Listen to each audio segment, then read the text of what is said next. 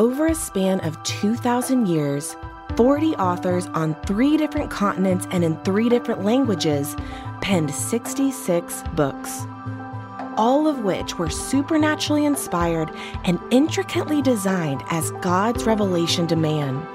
The spoken word of God, living and active, sharper than a 2-edged sword, recorded and bound just for us. Join us on a journey from Genesis to Revelation, all 66 books. The Big Book, cover to cover. This is Michael Easley in Context. Well, we are so delighted and grateful again for Dr. Ken Boa joining us on the broadcast. We have had him as a guest before, so I'm not going to read his 86 long-page CV Vita Personalia, and we'll refer back to that on the show notes. But Ken, what a treat. Thanks again for joining the podcast. I'm delighted to be with you. So, as you well know, we're going through this, what I'm calling the Big Book cover-to-cover series, where I'm attempting to teach each book of the Bible on a given Sunday. And we wanted to come back to different subject matter experts. And of course, you have done such a great job with Talk Through the Bible and many other resources that synthesize, which is a hard thing to do. It's easy to do critical commentaries. It's tough to synthesize all this information. So we wanted to come and talk to you. First of all, we want to jump into the book of Nahum, and then we wanted to zoom out and talk about the minor prophets in general. Take us back to Ken Boa's thoughts on the short book of Nahum, a little bit about the prophet, and give us some insights on this book. Okay, good. I'm going to get to the presentation that I've got. And this is one of a series of presentations based upon Talk Through the Bible that my associate Bill Ibsen and I created, these visual presentations. And I want to walk you through these just as far as the fundamental structures of Nahum are concerned, the Bible and so forth.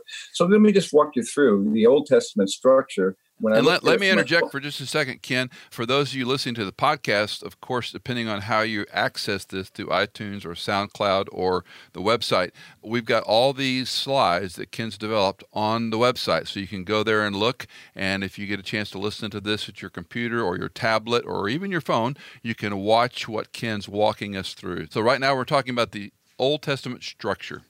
Structure, yes, because there are really 3 major kinds of books. There are historical books, there are poetical books, and then there are prophetical books. And when we look at those chronologically, 11 of the Old Testament books move the storyline of the Old Testament forward in time. And from the skeleton of the historical books, what we see is the poetical and then the prophetical books. Those hang there. So for our purposes, we're going to be zooming down in the book of Nahum. This occurs before the Babylonian captivity. So as we focus on that, I want to just say some general comments as we synthesize this book in terms of introduction and title. 100 years later, Nahum proclaims the downfall of this very same city, because you see, what we saw was, to whom much is given, much is required. And Nineveh had been given the privilege of knowing the one true God. Under Jonah's preaching, this great Gentile city had repented, and God had graciously stayed his judgment. But then 100 years later, what takes place is something very tragic, because Nahum proclaims the downfall of this same city. And this is, as we see, then they forgot their revival, and they turned to their habits of violence and idolatry and arrogance. As a result, Babylon would so destroy the city that no trace of it will remain. It's a prophecy that's fulfilled in painful detail. And the title of Nahum comes from the word comfort or consolation. It's a shortened term or form of Nehemiah, which means the comfort of Yahweh.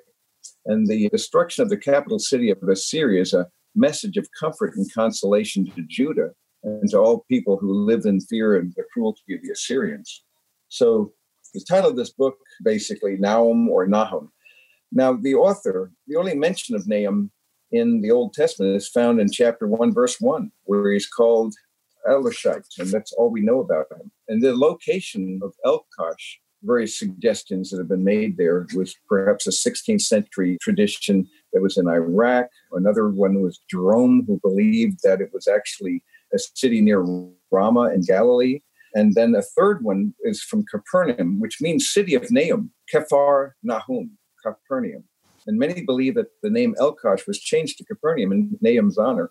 But most conservative scholars believe that Elkosh was a city of southern Judah between Jerusalem and Gaza. And that would make him a prophet of the southern kingdom and would explain his interest in the triumph of Judah. So just a few words about that.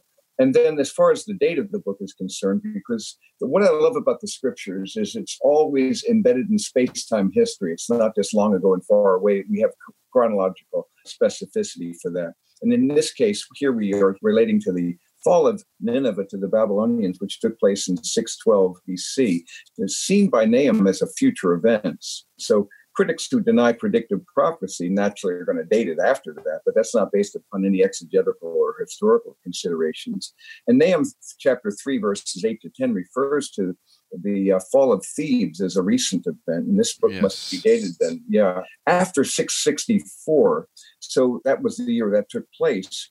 So it can safely be placed between 663 and 612 BC. Let me ask you a question. Let me interrupt you for a second. Sure. So from our knowledge, we have both Jericho and, correct me if I'm wrong, Nineveh are the two most definitive archaeological sites that we can say they for sure existed. And this is the area where even today, this is modern Mosul, right? That's right. So we know where this was. This is not just some guesswork. And I just think that's an important point because the scriptures are attacked at so many levels, and we can say without any equivocation, Jericho especially and Nineveh were places that are not disputed historically. No, not at all. Okay. And along that very line, the more we learn from archaeology, the more discoveries are made, the more it actually, as you know, supports the actual authority and the truth of Scripture because of the external evidence. I like to say that the other way, that the Bible proves archaeology. That's a nice way to put it. Let's just call it a reciprocal relationship of reinforcement. Okay, so I'll let you go. All right, so let's go back to your slide. You're at the Restoration of Thebes now with a guy with a big beard. The Restoration of Thebes, yes. And so what we have here was a restored decade after its defeat, Thebes was, and Nahum's failure to mention this restoration led several scholars to the conclusion that it was written before 654 BC. The fact that Nahum mentions no king in the introduction to his book may point to the reign of the wicked king Manasseh, who reigned in 686 to 642. As far as Assyria is concerned, the conversion of the Ninevites in response to Jonah's message of judgment, that took place about 760 BC. And this revival was evidently short-lived because the Assyrians soon returned to their ruthless practices. And in 722 BC, Sargon II of Assyria destroyed Samaria, the capital of the northern kingdom of Israel, and then scattered the 10 tribes in northern captivity. And led by Sennacherib, the Assyrians also came close to capturing Jerusalem in the reign of King Hezekiah in 701 BC. I'm going to interrupt you again because you've got a bias relief picture up there on your slide. And I presume you've been to the British Museum of Natural History and seen the Sennacherib tablets. Oh, I love them. Yeah, I've been there multiple times. Yep. Correct. So what I tell, and again, I'd love your editorial expansion on this when I teach these sections, is that this is a unique piece of history because we have the Assyrians' record of what they did to Israel. Yes. And that's very, very helpful. And it's consistent with our understanding with the scriptures. So it really fits beautifully. So anyway, I just want to interject that. So keep going, Prof. That's very good. So a word about this then. So we have, going back to our Syria, by the time of Nahum, around 660 BC, then Assyria reached the peak of its prosperity and power under Ashurbanipal, who reigned from 669 to 633 BC.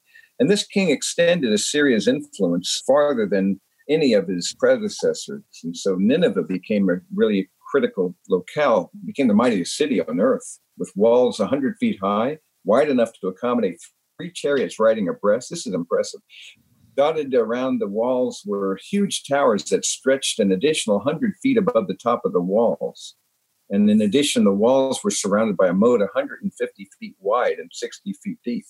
So Nineveh appeared impregnable and could withstand a 20-year siege. So Nahum's prophecy of its overthrow seemed rather unlikely, as you can certainly imagine. Assyrian power, though, faded under Ashurbanipal's son, And as a result of that, it took place then where the Tigris River overflowed its bank. And this is precisely what happened with an overflowing flood. And the flood destroyed part of Nineveh's wall. And so the Babylonians were able then to invade through the breach in the wall and plundered the city and set it on fire. So Nahum also predicted that Nineveh would be, as he said, hidden. And after its destruction in 612 BC, the site was not discovered until 1842. So it was hidden for a great long time.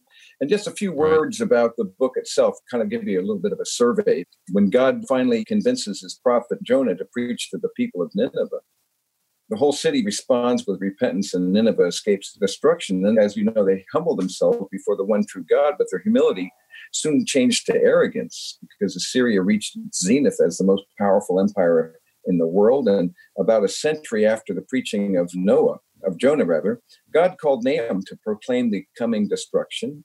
And this time there'll be no escape because their measure of wickedness is full. So unlike Jonah, Nahum does not go to the city, but he declares his oracle from afar, and there's no hope of repentance. So it's a very different kind of a book, isn't it? I could give you a bit of a talk through the overview or the... Well, let me ask you one question before you do that. Bob Chisholm and Gordon Johnson, you probably know Chisholm, you mean it, or Gordon, but they've written extensively in dissertations and commentaries about this chiastic structure in the book, and they point to chapter 3, verses 1 to 4 as being, and I know some don't like this reference, but the point of the book, if you will, which, let me just go ahead and read that. Woe to the bloody city, completely full of lies and pillage. Her prey never departs. The noise of the whip, the noise of the rattling wheel, galloping horses and bounding chariots, horsemen charging, swords flashing, spears gleaming, many slain, a mass of corpses and countless dead bodies. They stumble over the dead bodies. Verse 4, all because of the many harlotries of the harlot, the charming ones, the mistress of sorceries, who sells nations by her harlotries and families by her sorceries. If their thesis is correct, that this is the woe oracle point of the book, how do you respond to that? In terms of the chiastic structure, or just we don't want to overdo the literature, right? I mean, we can we can sometimes push our observations on it, but that's a chilling point. If that's Nahum's main point, it's a very vivid description, isn't it? Because of the whole idea of the nature imagery that's being used in here, and the idea of the absolute destruction that's involved in this overthrow. If I'm correct in my study, this is the sure judgment of God. There's no option anymore. No options are provided. No consolation is offered. So it's very different once again. Sober. From Jonah's ministry. All right, so let's talk through Nahum. Okay, just to kind of give you an overview then. Now, the destruction of Nineveh is decreed, and Nahum begins with a very clear description of the character of Yahweh. And this is critical because of his righteousness. He's a God of vengeance. He's also characterized by patience and power, and he's gracious to all who respond to him.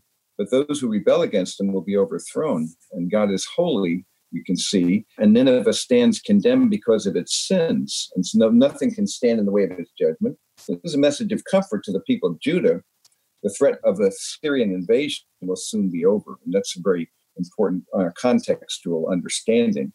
And then the second section is the destruction of Nineveh. So first it's decreed, then it's described. And in chapter 2, Assyria is going to be conquered. Judah will be restored. And Nahum's description of the siege of Nineveh and the sack of Nineveh is one of the most vivid portraits of battle in Scripture. The storming warriors and chariots can almost be seen as they enter the city through a breach in the wall. And as the Ninevites flee in terror, the invading army plunders the treasures of the city, and Nineveh is burned and cut off forever.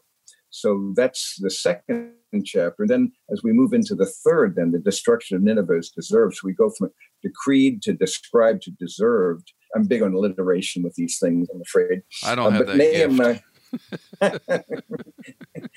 Nahum, don't do it with X's, though. There's certain things, Q's don't work very well, but I find certain letters work beautifully for this.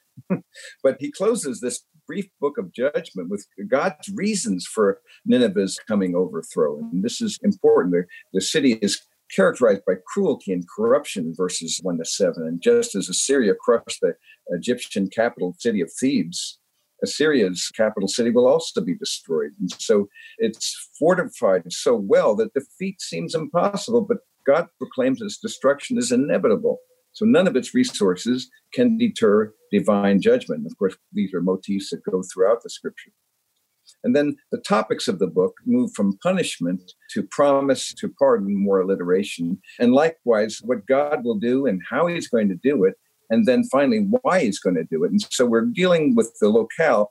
It's in Judah against Nineveh, the capital city of the Assyrian Empire, around 660 BC. So that just gives a brief overview, and perhaps it would be good for us to look at the theme and the purpose. As it's always helpful. Whenever I did the Talk Through the Bible chapters, I had the structure, and it was always good to walk through so people had a feeling for the structure of the book and the theme, which here, beginning with chapter 1 and verse 9, the single thrust of Nahum's prophecy is the retribution of God against the wickedness of Nineveh.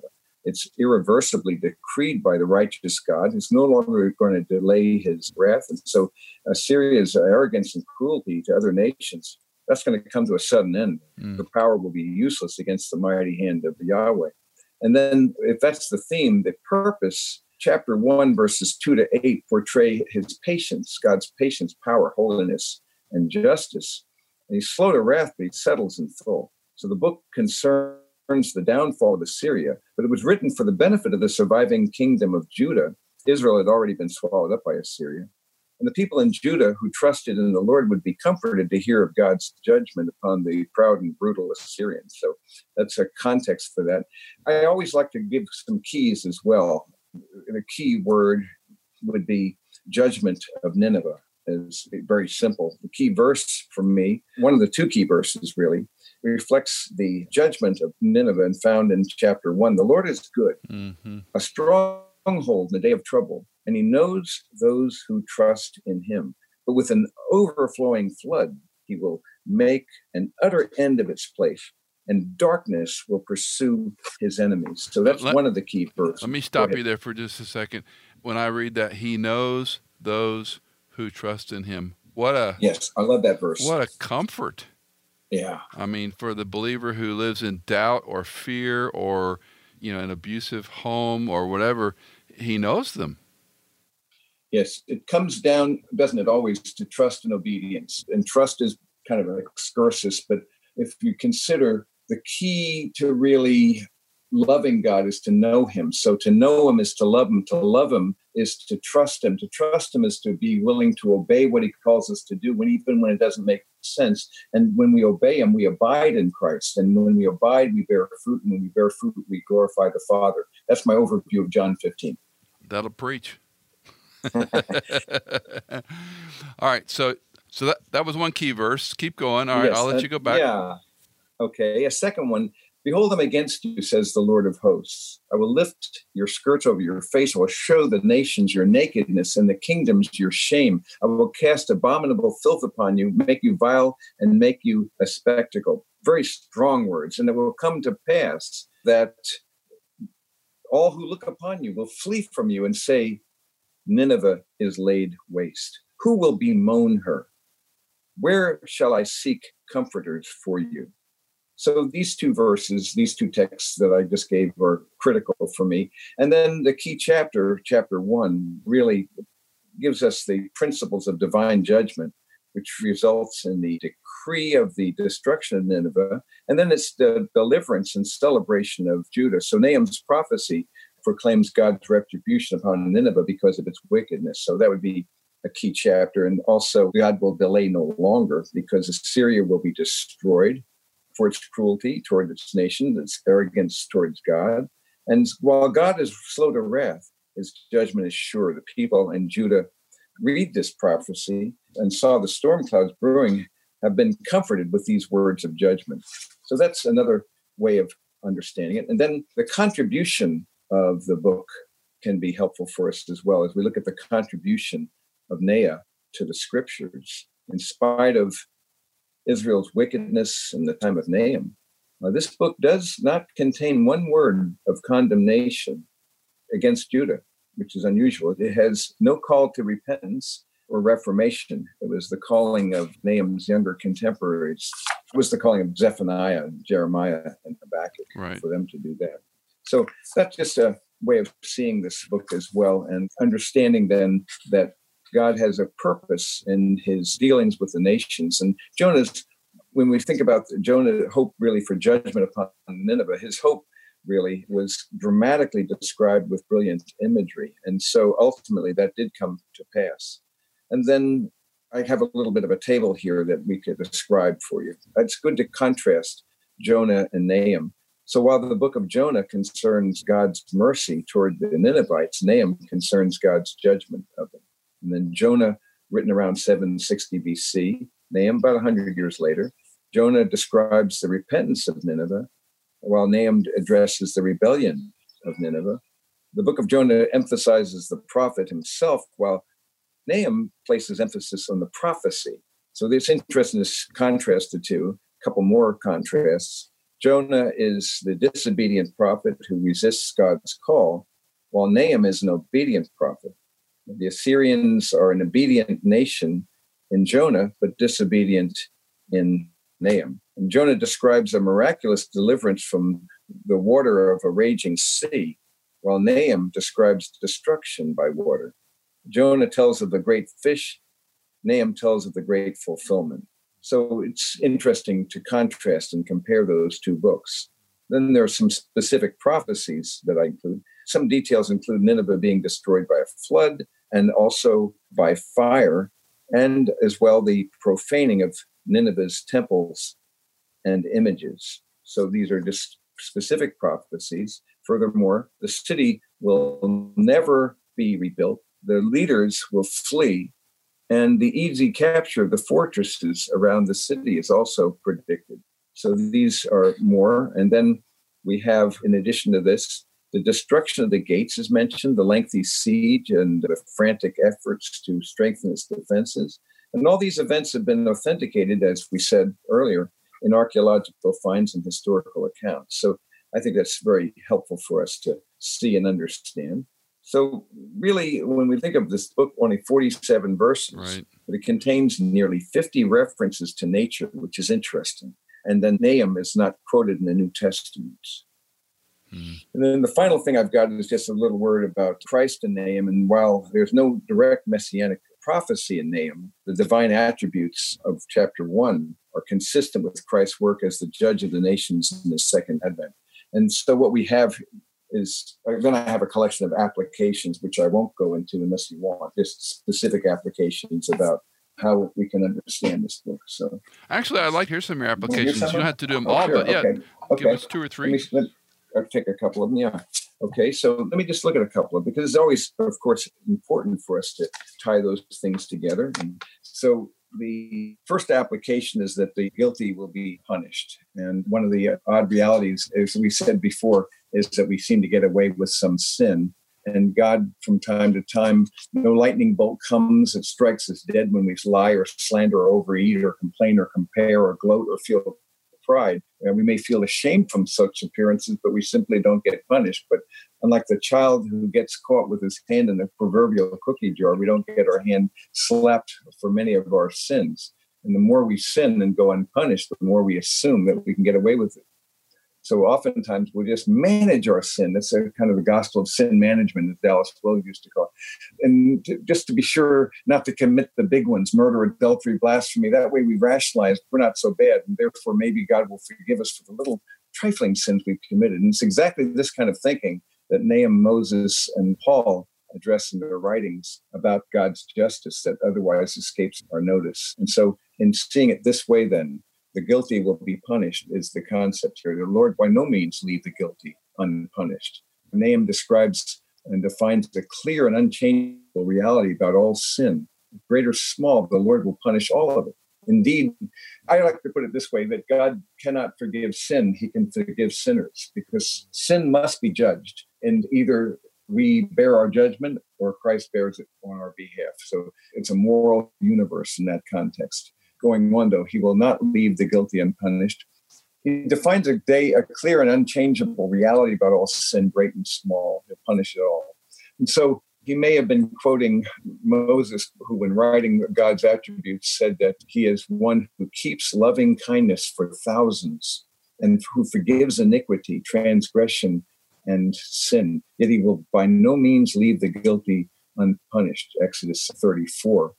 But God Almighty is great in power, and he's able to execute the wrath that he threatens, but he's not going to acquit the wicked, and will by no means allow the guilty to go unpunished. And so if this is true, then why do we think we can get away with our sin? Probably the greatest contributor has to do with God's patience because of his long suffering toward all. He's patient and waiting for us to repent. The downside of his patience is that we can easily misconstrue his patience with his unwillingness or inability to deliver consequences. And every time we sin, there's a long time lag between accident and consequence, or the apparent lack of any consequence. And that then has the idea that we somehow suppose we're exceptions to the justice of God. Let me interrupt you. The believer in Christ, because we can differentiate those who don't know Christ, and the wrath of God will come upon the unjust. But the believer in Christ who toys with sin, who lives with sin, who coddles sin, maybe they ask forgiveness repeatedly, but they continue to persist in sin. How does this apply to them? I should say to us.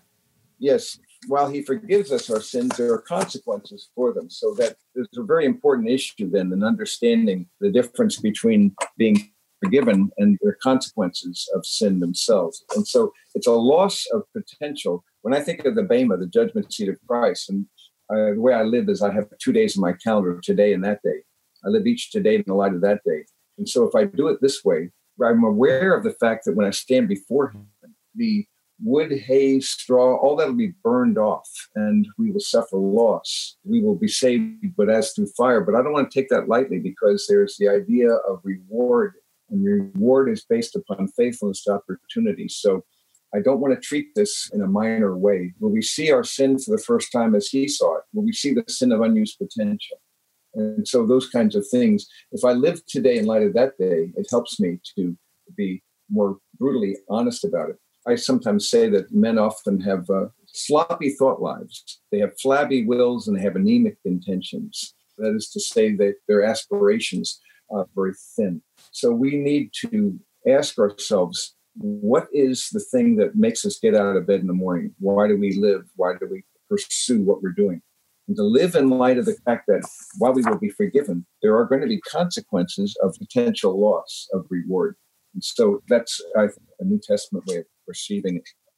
I want to jump subject. So step back a little bit, Ken, and give us some observations, high-level observations about the Minor Prophets as a group of literature. Sure. I'd be glad to do that. I like to think of it this way with the Minor Prophets. They're like, well, the 17 prophetic books of the Old Testament are the dark continent of Scripture for many people. The people are even more unfamiliar with the 12 minor prophets as a whole than they are with the 5 major prophets.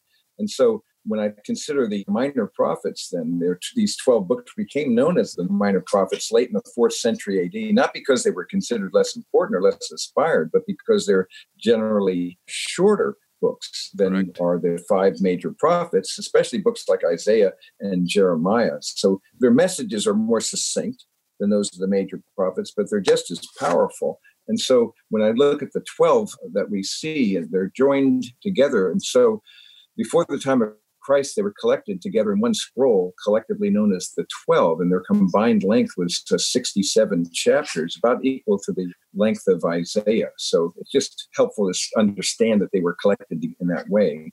And then as far as chronological order, the only chronological significance of the order of the minor prophets is in the English Bible is that the first 6 were written before the last 6. So that's about it. But then I have a scroll image here. The minor prophets from Obadiah to Malachi cover a 400-year span of history, which moves through the Assyrian, Babylonian, and Persian empires. And I think you'll like this little chart. The key to understanding the historical background for all of the Old Testament prophets is looking at these 3 pivotal events. The first in 722, when Assyria took into exile the 10 northern tribes of Israel that had previously split off from the 2 southern tribes of Judah. And then the second pivotal event was in 586, Babylon's completed its 3rd wave of captivities, the inhabitants of Jerusalem.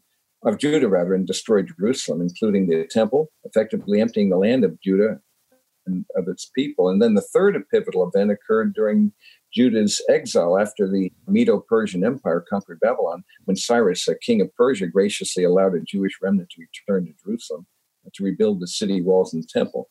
So it's before, during, and after the Assyrian and Babylonian exiles that the major and minor prophets wrote. So Isaiah, for example, ministered after the Assyrian exile of Israel, and he warned the pre-exilic people of Judah to repent.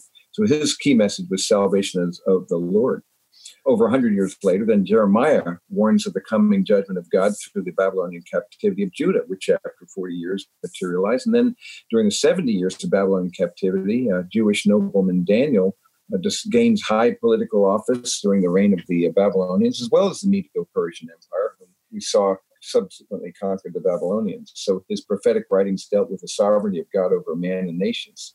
And so just as God was disciplining Judah by the pagan nation Babylon for its idolatry and rebellion, it didn't mean that God was through with his people. And that's a key theme throughout the prophets.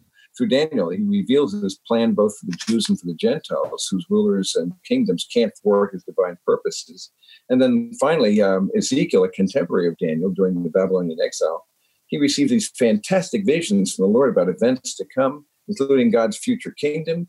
And in these visions, he sees the glory of the Lord, which is the theme of the books. So around these three major events and these four major prophets are clustered the minor prophets, including the 9 pre-exilic prophets and the 3 post-exilic prophets. A little map of Israel here to describe it. There are prophets to the northern kingdom, which were Jonah and Amos and Hosea. So then we had 6 were prophets to the southern kingdom, Obadiah, Joel, Micah, Nahum, and Zephaniah, and Habakkuk. And then 3 were post-exilic prophets, Haggai, Zechariah, and Malachi. And so it's helpful to see this in the audience to whom they were given. So basically to Israel, to Judah, to Assyria, and to Edom. And so this little description here provides a little overview. One of the questions that I had, and I did not have a good answer for, back to your last slide, those particular prophecies to Edom and Assyria were, it's interesting to think that God moved a prophet to write a prophecy to them. They must have had a much more expansive knowledge base of the Lord of, the God of Israel than we understand. Yeah, because Israel, there was a knowledge, especially in this context, especially during the exile, and Ezekiel and Daniel had a huge impact on that knowledge. And it may have even influenced later Persian thought, because of the Zoroastrian religion seems to have been influenced by some elements that may have been taken from Daniel's profound impact that he had in his time. You never know. So I could mention a word about the diversity and individuality. They're all named, but we don't know much about them. And their backgrounds and personalities are quite diverse. But the 4 basic prophetic themes, the first theme, and this is helpful for us to see the minor prophets as a whole, they all do this. They all expose sinful practices of the people. And so considerable courage to tell the people what they need to hear instead of what they wanted to hear. And so this is one of the major themes, that the only hope for the people is a humble turning to God. And so this is like a watchman who just alerts the people of coming danger. The message is practical. And the second theme I find in these prophets, all of them, is that they call the people back to the moral, civil, and ceremonial law of God, and reminded them about the character of God, urged them to trust in him with their hearts. And he has a rich purpose for them, but they've got to believe and obey him. This is a major theme. And then a third theme that I see in these prophets is that they warn the people of coming judgment, and he's got to condemn the nation if its princes, priests, and people continue to arrogantly reject God's moral and spiritual principles. And then the fourth theme, as I see it, is the theme of anticipation of the Messiah. History is linear, not cyclical. It has a definite goal, and God's going to sovereignly move all things to a consummation in the Messianic age. And so his name's going to be honored. His voice is going to be obeyed by all people of the earth. So biblical prophecy, I think, is unique because of its clarity and specific fulfillment, because over 300 Old Testament prophecies, as you know, filled the advents of Christ, the first, or the more even in the second advent. So this at least provides a message of understanding. To him, all the prophets bear witness. I was teaching through Zephaniah recently, and I made the comment, and again, just an observation, nothing rocket theology, but perhaps the reason we don't know much about these prophets as individuals is God is more concerned about us knowing the message, not the person. That probably would be the case, yeah. At least an observation, because if we over-contextualize the individual, then we might find ourselves, think of Paul's life. We know so much of his life in the book of Acts, how he continually is defending his apostleship because of his background. And of course, that's part of the gospel story. But I just marvel that the obscurity of these men who, and of course, Hebrews 11 is a chilling chapter. All these died in faith without receiving the promises in the main. And you made a comment very quickly a moment ago about the courage to call out sin. Pastors, Christian friends, we are loath to stand up and say, men and women, this is sin. This is wrong. And it does take extraordinary courage to run that risk. It really does. When you mentioned about their obscurity, and it reminds me of one of the books that I taught in the Great Books series I did. It's Middlemarch, George Eliot's masterpiece. And the protagonist, Dorothea Brooke, was a remarkable woman who had incredible potential, but because of the way she loved and the way she served people, she never realized that potential. But listen to this end, because I love this conclusion. But the effect of her being on those around her was incalculably diffusive. I love those two words. You cannot quantify the diffusive impact of your life on another. I think this is really the way I put it. True fame is not in cognition, but in reception. By that, I mean, it's not in how many people know your name, but in how many people have received your soul or your spirit, your life, and one life touching another. The growing good of the world was partly dependent on an unhistoric action that things are not so ill with you and me as they might have been, is half owing to the number who lived faithfully a hidden life and rest in unvisited tombs. Many of the greatest contributors in the history of the church will not be in church history textbooks. Yeah, that's the truth. I often ask people if you know your great-grandmother's maiden name. Yeah, that's a good word. If they do, they're into genealogies, but we think we're... Yeah, they have to be. We think we're something. Yeah. I was going to wrap up a couple of thoughts. Just the condemnation-consolation themes are really huge in all of these prophets. And certainly that's no exception with these prophets as well. Just one last thought. The 4 chronological points that address their own day, also the captivity and return, the first coming of Messiah, and then the Messianic kingdom. And so the chronology wasn't as important as the events themselves. Yes. So sometimes they were blurred, but some events were literally fulfilled and some were partially, and then some are waiting for future fulfillment. So it's just a helpful way for us to kind of tie these threads together. The more I see the unity and diversity of the Bible, the more I see all the players, the participants, and yet there's a coherent message that goes throughout the scriptures. You can pick any topic, any theme, and there's a unity in that diversity that is utterly astonishing. Dr. Ken Boa, prolific author, writer, Rolodex biblical theologian at hand. You have been a prince to come on our broadcast again, and we're going to get you on again if you'll grace us with your time. Anytime you like. Michael Easley in Context is fully funded by our listeners. If you are a regular listener, would you consider giving a one-time or perhaps monthly donation to support our ministry? You can give at michaelincontext.com. In Context is edited, mixed, and mastered by Tim Hull, produced by Hannah Seymour, and music composed by Chad Gates.